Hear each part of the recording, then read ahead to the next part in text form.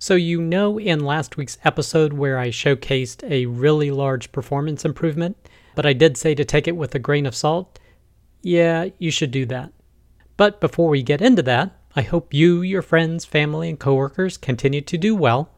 And before we start, I do want to thank everyone who gave their feedback with regard to my changing of the intro, basically removing the intro or coming up with a faster one. And it seems pretty much universal that it was good to get rid of the intro, so thank you. But the first piece of content is we're actually looking back to what I covered last week, and that was the general availability of Hydra, and specifically to look at the ClickBench benchmark again. Because thanks to a viewer, Guillermo, so shout out to him, he said that seems like an enormous performance difference. And he sent me an email and said, you can go in here and click this PSQL tuned button to see what tuned Postgres looks like. So if I uncheck it, this is the result that was presented last week where Hydra pretty much exceeded the performance in this benchmark for all these other database systems. But once you click PostgreSQL tuned, it becomes the second fastest. Now it's not ahead of Hydra, but it's a mere maybe 10, maybe 11% difference in performance. So it's not as huge a performance gain. And looking at the rest of these, I wonder, are these untuned as well? I don't see a tuned option up here. But then the question is, well, what does tuned actually mean? And if you go to the ClickBench source code, you can see all they're doing for the PostgreSQL tuned is apparently increasing shared buffers to 8 gigabytes, which is something everyone should be doing to match the memory of your system. They increased max parallel workers to 16, which is just fine for this type of database type. Increased max parallel workers per gather to 8, which is fine, and then increasing the max wall size to 32 gigabytes, so nothing too extreme. And if we look at the details for each query, and you can see the details of the query by hovering over it here, and it tells you what it was done, you can see there are certain queries where Hydra really performed poorly in this first column here versus PostgreSQL tuned, which is what this one is. Whereas there are other queries that Hydra outperforms what PostgreSQL is doing. So it is really on a case-by-case basis what the query is asking for and what performs better or worse. But looking at the overall performance of this benchmark, the difference is only maybe around 11%, which is why you always have to take performance gains with a grain of salt. Because I feel like reporting performance is a bit like finding an accountant. So when you're looking for an accountant, presumably you need to ask them, what does 2 plus 2 equal? And the correct answer is not 4, it's, well, what do you want it to equal? So definitely there's so many ways to alter performance findings for something. And even this, I'm sure there's issues with this benchmark. And the truth is you have to do your own proof of concept. You have to use your own data and your own queries and see how different solutions perform to see what works best for you. But again, shout out to Guillermo for contacting me about this. But the true first piece of content for this week is how we made PostgreSQL a better vector database. This is from timescale.com. And as a heads up, this is a 24-minute read, so there's no way I could cover everything in this particular blog post appropriately. But I guess this is a new product they're calling Timescale Vector. I don't see that they have released an extension for this or an open source extension for this, so I don't know if it's open source or you can only get it through their cloud-based Timescale product. That wasn't clear to me. But what's interesting is that they say with this solution, they've developed a different index type they're calling disk ANN, or approximate nearest neighbor, that can even outperform the PG vector HNSW indexes. This is the hierarchical navigable small worlds. And this is the index type that saw a huge improvement with the most recent release of PG vector. Well, they're indicating from their test, which, as you know, you have to take with a grain of salt, is about 30% faster than that one. So this blog post goes over this particular product, and they say it's also been optimized for hybrid time-based vector search type queries. And so what is this new type of index? It is focused on being disk-based. So many of the indexes are built to be essentially a memory-based database, but this has been optimized to be used with SSDs. And it was created based upon Microsoft's disk ANN. And they indicate it has different trade-offs and unique advantages compared to HNSW. So again, there may be certain use cases where HNSW wins, there may be certain use cases where disk ANN wins. They also say that the index allows you to do quantization optimization, which is a way of shrinking the actual index size. So as an example, they show the PGHNSW vector index, and the timescale vector was approximately the same size, but with the quantization, it drops it to, I guess, about 10% of its size. So that's definitely a help. They talk a little bit about the benchmarking, the methodology that they used. And they talked about they saw this performance benefit both in a single-threaded mode and in a multi-threaded mode. And lastly, they also talked about index build time. And as was mentioned in a previous episode of Scaling Postgres where we covered the PG vector HNSW index, that it took a really long time to build, but IVF flats were shorter. The timescale vector seems to be kind of in the middle, and the quantization adds a little bit more time to that index build as well. And then they cover basically how this new index type works, going over some graphs and describing it. Now, related to this post is another from timescale.com where they're talking about a Python library for using PostgreSQL as a vector database in AI applications. So if you're looking for a library to help you work with this, they've released this as well. But if this is of interest to you, definitely check out these 2 blog posts. Next piece of content, choose Postgres queue technology. This is from Adriano.fyi, and he is endorsing using the notify and listen capabilities of Postgres as well as for update skip locked to use your queues, and you don't need to use these other sophisticated queuing products necessarily, and that if you're familiar with a given technology, use Postgres for this purpose. And this kind of repeats the adage, Postgres is good enough to do a lot of these things. Now, he talks a little bit about the background job landscape and that so many solutions that I'm familiar with, they use Redis. There's also Apache Kafka and RabbitMQ and Amazon SQS, which is a service, of course. And if you're looking at different libraries to do background jobs, you can see Sidekick for Ruby, Rescue for Ruby, RQ using Python, Hangfire using C# and AsyncQ for Go. And I think all of these pretty much use Redis. And he says, Redis is great, but it's another piece of technology you have to integrate into your environment if you're not already using it.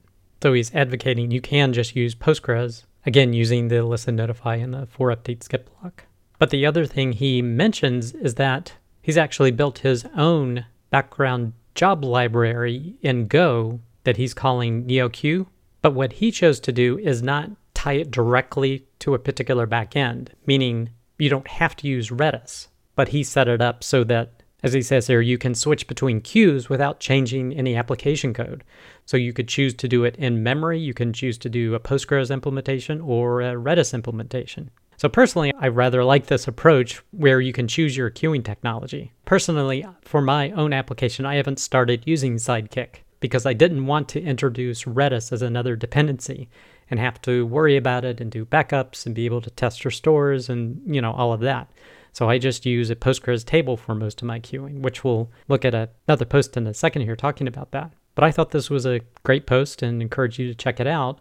Also, this post was mentioned on Hacker News, and there was a lot of discussion, and a lot of people mentioned just doing simple implementations in Postgres. Of course, there was also the counterpoint and pushback against that. But, you can check out this piece of content too if you're interested in learning more. Next piece of content, all the ways to capture changes in Postgres. This is from blog.sequin.io. And this is a product that basically allows customers to interact with a local database, and it sends changes to interact with a separate API, specifically the Salesforce API, the HubSpot API. So if you have one of these products, and as opposed to integrating directly with an API, you can actually talk to a database in your environment, and it will send those API changes to your accounts on these services. So you could pull data down, you can insert data, update data, and it translates those database changes into API calls to these services. And this blog specifically describes them exploring different solutions on how to build this. The first one they tried out was Listen Notify, along with for update skip lock. But the issue that they had with it was it's at most once delivery, and it only receives notifications from that moment forward. And if your session breaks, you may miss messages that way. And they also had some issues with the payload size only being 8,000 bytes. The next solution they looked at is pulling the table, so checking for changes in the table. But they couldn't really handle deletes that way. Now, they could get around it by doing an onDelete trigger to update a separate table, But even handling it that way, you're still not going to get good diffs of something. So for these reasons, it's not something they considered. They looked into doing replication. So basically doing logical decoding from the wall stream to get the information that they needed. Now, it looks like this could have worked because they didn't have anything that stopped them in their tracks, but they didn't like the complexity and having to learn a new replication protocol, essentially. The next one they looked at is capturing changes in an audit table. So any change to the main tables, you just update an audit table with the information, and that way you can, get the diffs and whatnot. So this potentially could have worked. They also explored foreign data wrappers, but again, this was something that did not fulfill all of their requirements. But this blog post is a great summary of all the different change data capture options that you can do in Postgres. Now they have a second blog post that they link to here called "We Had No Choice But to Build a Postgres Proxy," and this basically fulfilled all the requirements that they were looking for. So much like PG Bouncer is a proxy, it can essentially speak Postgres. They built their own solution that can speak Postgres and is essentially wire compatible with a Postgres protocol. Now, as they go into this, they kind of explain how things were working when they started. And when they started, they were doing essentially change data capture, which was what the previous blog post was about. And that captures things after the fact. So essentially, when they write things to the API or make changes to the API, they're sending something in an asynchronous fashion. And they questioned whether that was good enough. And it basically can create a whole host of problems because how do you roll back something that's already committed in the database because the API had issues doing an update? So they kind of decided they wanted to do something synchronous, but what would that look like? They had a few different requirements. They needed to support insert, update, and delete. They wanted to support returning clauses for their inserts. They wanted a commit to translate to a single API request. And errors must happen during the commit. So if the API operations fail, they should receive a Postgres error. So first thing they looked at is doing synchronous replication. So synchronous replication of two Postgres database systems. A change is only committed if it's committed on both systems. So they said, well, could we set up an application that acts like Postgres and it's just doing synchronous replication with the database that they're updating data with? But they had some issues with this with regard to supporting the returning clause. And also in a failure case, that would require them to really figure out how Postgres emits errors for some of these things. Next option they looked at is using foreign data wrappers, but they would really have to write their own foreign data wrapper. And because a lot of customers used hosted Postgres, you can't just install any foreign data wrapper on there. So that really wouldn't work for them. So then they decided to do the proxy option. So it's something that sits in the middle, receives the change, sends the API request. If it's successful, then it can update the database. So essentially, it had to learn to speak Postgres wire protocol. And in the end, that's the solution that they were looking for. So again, I found these last two blog posts really fascinating in terms of figuring out how to build this solution with Postgres. And I encourage you to check it out. Next piece of content, evolution of logical replication. This is from amitkapila16.blogspot.com. And this is another great post talking about how logical replication has evolved over the years, as well as talking about the changes in Postgres 16. And just as a quick review, it's being able to prevent loops and bidirectional replication. So this is supporting this active logical replication that's possible now. Allowed logical decoding to be performed from the standby server. So that's huge. Perform operations with table owners' permissions. So as opposed to using the privileges of whoever created the subscription, you can actually make it the table owner who does the operations on a table. Next is non-super users can create subscriptions. So this is great for people using Postgres as a hosted service. You can create subscriptions as non-super users. Large transactions can be applied in parallel. So you can enable this with streaming equal parallel. And they have seen performance gains of 25 to 40% with this. Next is logical replication can copy tables in binary format. But if you use this, you need to have both the publisher and subscriber be on version 16 or higher. And then lastly, indexes other than the primary key or the replica identity can be used on the subscriber. So you can actually define those. But another good post talking about all the different features in logical replication. Next piece of content, Postgres 16, a quick perf check. This is from kmoppel.github.io. And he typically does a quick performance review of new releases of Postgres, and he did it as well for 16. And the results were, he said, not really interesting because maybe the performance was 1.2% difference, I mean, some things were higher, some things were a little lower, but on the whole, not much of a difference. But you can check this blog post out if you want to learn more. Next piece of content, there was another episode of Postgres FM last week. This one was all about Postgres 16. So they discussed the most important new features, what it means for users, and whether and when you should upgrade. And you can listen to the podcast or watch the YouTube video down here.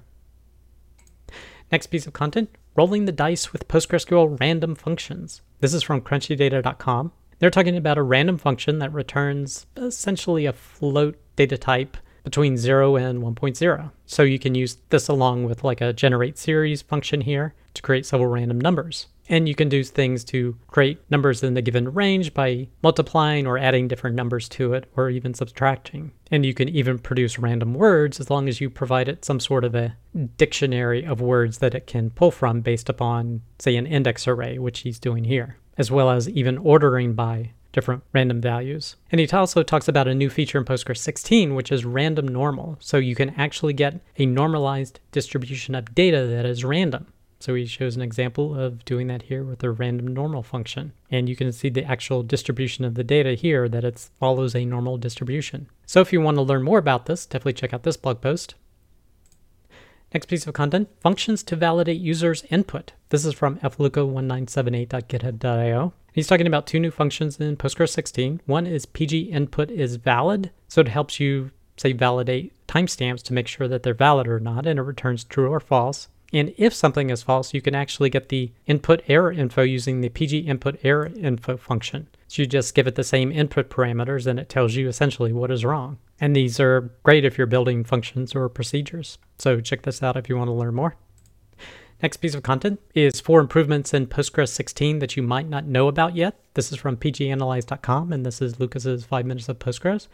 So you can check out this content to learn more about the different content covered. Lucas also produced Explain, Analyze Buffers, and Interpreting Shared Buffers Hit in Nested Loops. This is from last week, and he covers how you can actually get a really high hit count for shared buffers when doing Explain, Analyze Buffers when a nested loop join is used, because however many times that nested loop runs, it's going to hit that memory multiple times. So it doesn't necessarily result in more disk access, but more memory is hit multiple times. So check out this piece of content if you want to learn more about that.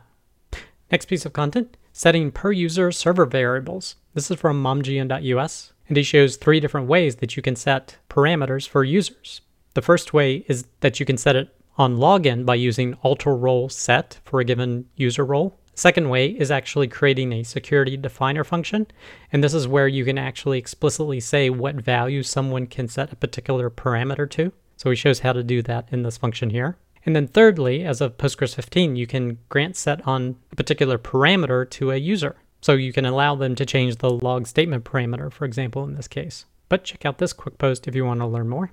And the last piece of content is using traditional calendars with ICU. This is from postgresql.verite.pro. He's talking about how Postgres uses the standard Gregorian calendar. However, the ICU library that's available with the ICU_ext extension allows you to work with so many more traditional calendars, such as the Buddhist calendar, Chinese, Coptic, etc. So if you're interested in learning more how to do that, definitely check out this blog post.